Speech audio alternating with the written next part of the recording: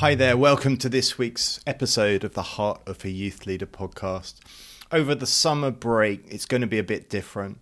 We're not going to do any new episodes of the Heart of a Youth Leader, but rather we're going to replay some of the older episodes. We've had over 100 episodes of this podcast now. And so what we're going to do is just each week select an older episode that perhaps you'd missed, didn't hear, one of those episodes that perhaps had fewer listens than others. Sometimes that happens just because of the week it goes out is a time when everyone just is busy or doesn't get to engage with it. But we don't want you to miss any of what we've been saying and I've been putting into these episodes. So we'll have a selection, and this week is no different. I hope you enjoy this replay of the Heart of a Youth Leader.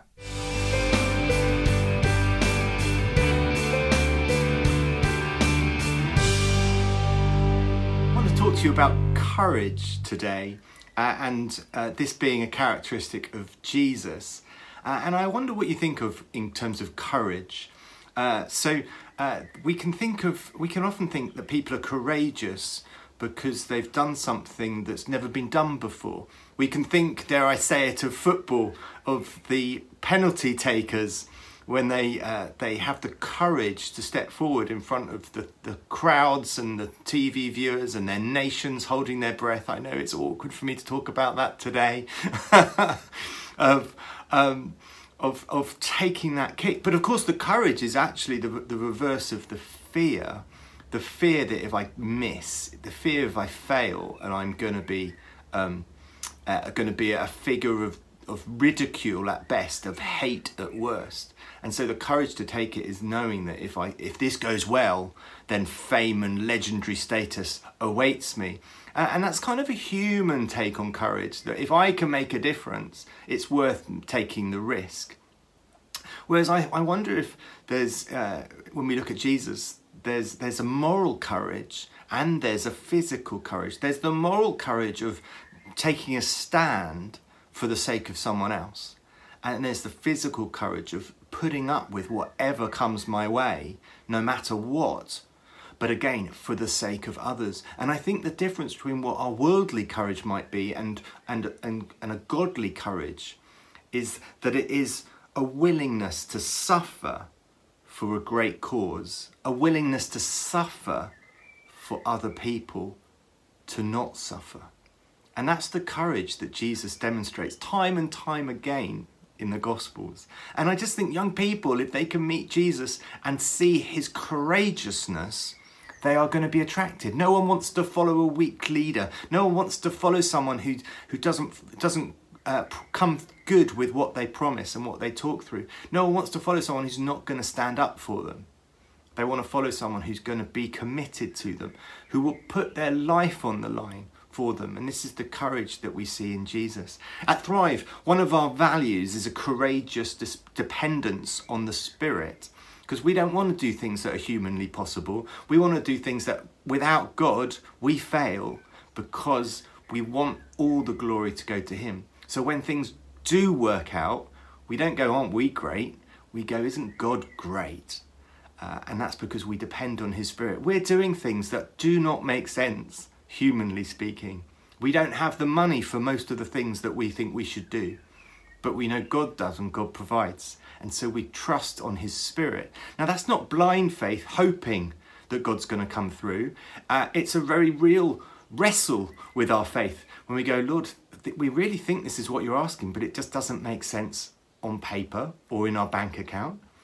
But the story of Thrive and why I started Thrive is because I would rather try and do what we think God is asking us to do and be wrong than to never try and never know, was that God saying we should do that? And I can remember when I started Thrive 10 years ago, an older gentleman in our church coming up to me and telling me that I was irresponsible for trying to start Thrive and not getting a proper job which had a proper salary, because I had a wife and 3 children to support and a mortgage to pay for, and I had no guarantee of income. And he said, well, what are you doing that for? It's irresponsible when you've got these responsibilities. And I said to him, but I just think this might be God. And if God's asking me to do it, I don't want to miss that. I don't want to go through the rest of my life going, I wonder if that was God, and I wonder what would have happened. And actually over these last 10 years, been amazed to see the difference that Thrive has been able to make, that God has made through Thrive, more importantly, in the lives of youth workers and children's leaders and young people and churches across the area, because of how we've been able to support them and invest in them and grow. And that's what I want to see in the future. I don't want people to go, oh, Thrive are great. I want them to look at Thrive and go, isn't God amazing? And there's two passages I want us to focus on in the scripture today, looking at Jesus' courage, both in the book of John. First is in chapter 2, starting at verse 13, when Jesus clears the temple courts. It says, when it was almost time for the Jewish Passover, Jesus went up to Jerusalem. In the temple courts, he found people selling cattle, sheep and doves, and others sitting at tables exchanging money. So he made a whip out of cords and drove all from the temple courts, both sheep and cattle. He scattered the coins of the money changers and overturned their tables. To those who sold doves, he said, get these out of here. Stop turning my Father's house into a market. His disciples remembered that it is written, zeal for your house will consume me. And I love this story because picture this being your church.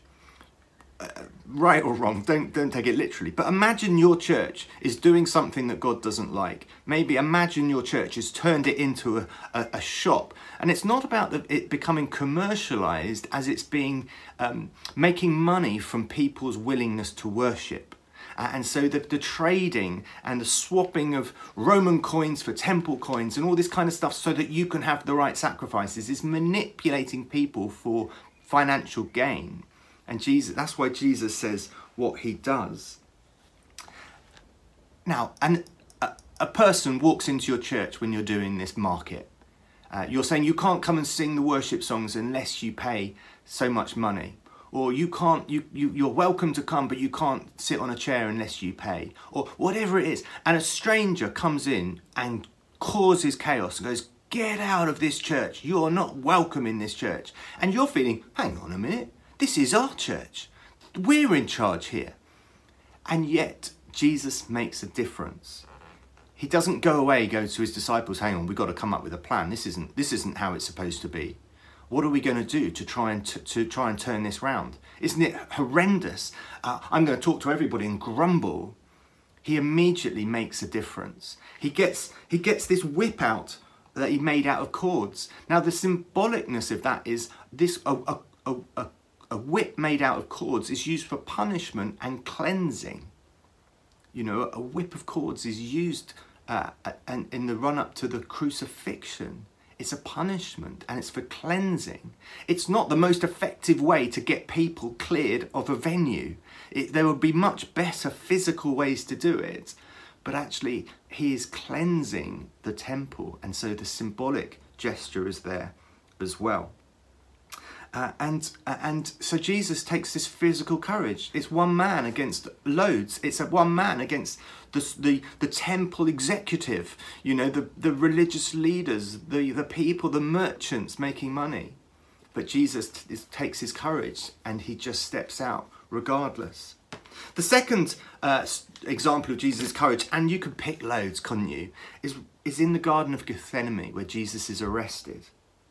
And this is in John chapter 18.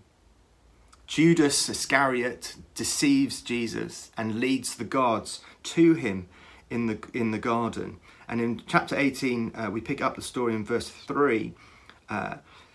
Judas arrives with the guards and they're carrying torches, lanterns and weapons. Jesus, knowing all that was going to happen to him, went out and asked them, "Who is it you want?"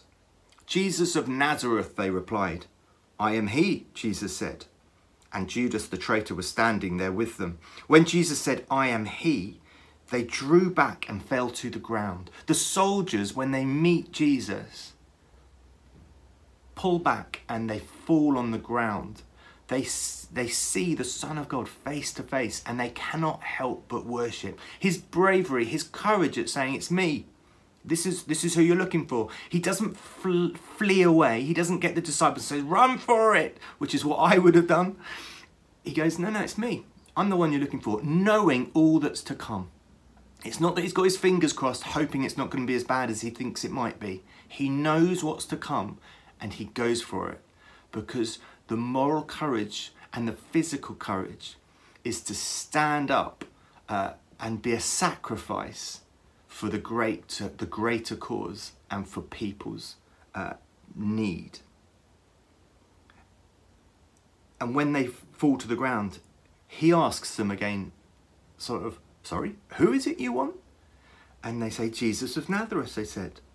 So Jesus then says, I told you I am he. If you're looking for me, well, let these men go. Let my disciples go. It's got nothing to do with them. Again, what courage. Because if it was me with a gang of friends and I knew that I was the one they were after, and this gang could be in trouble with me, I'd like, can you come with me? I don't want to be on my own. Don't leave me on my own. Let's go through this together. But the courage of Jesus is to say, no, let them go. Let them go. And we know that leads to the cross.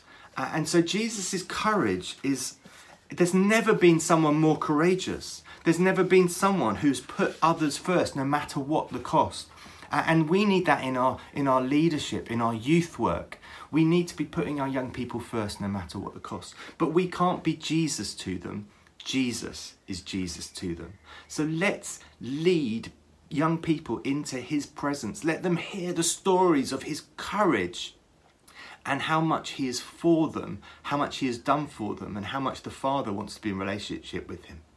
Because we will see more young people coming to know him if only we can introduce them properly to who he really is. Go for it.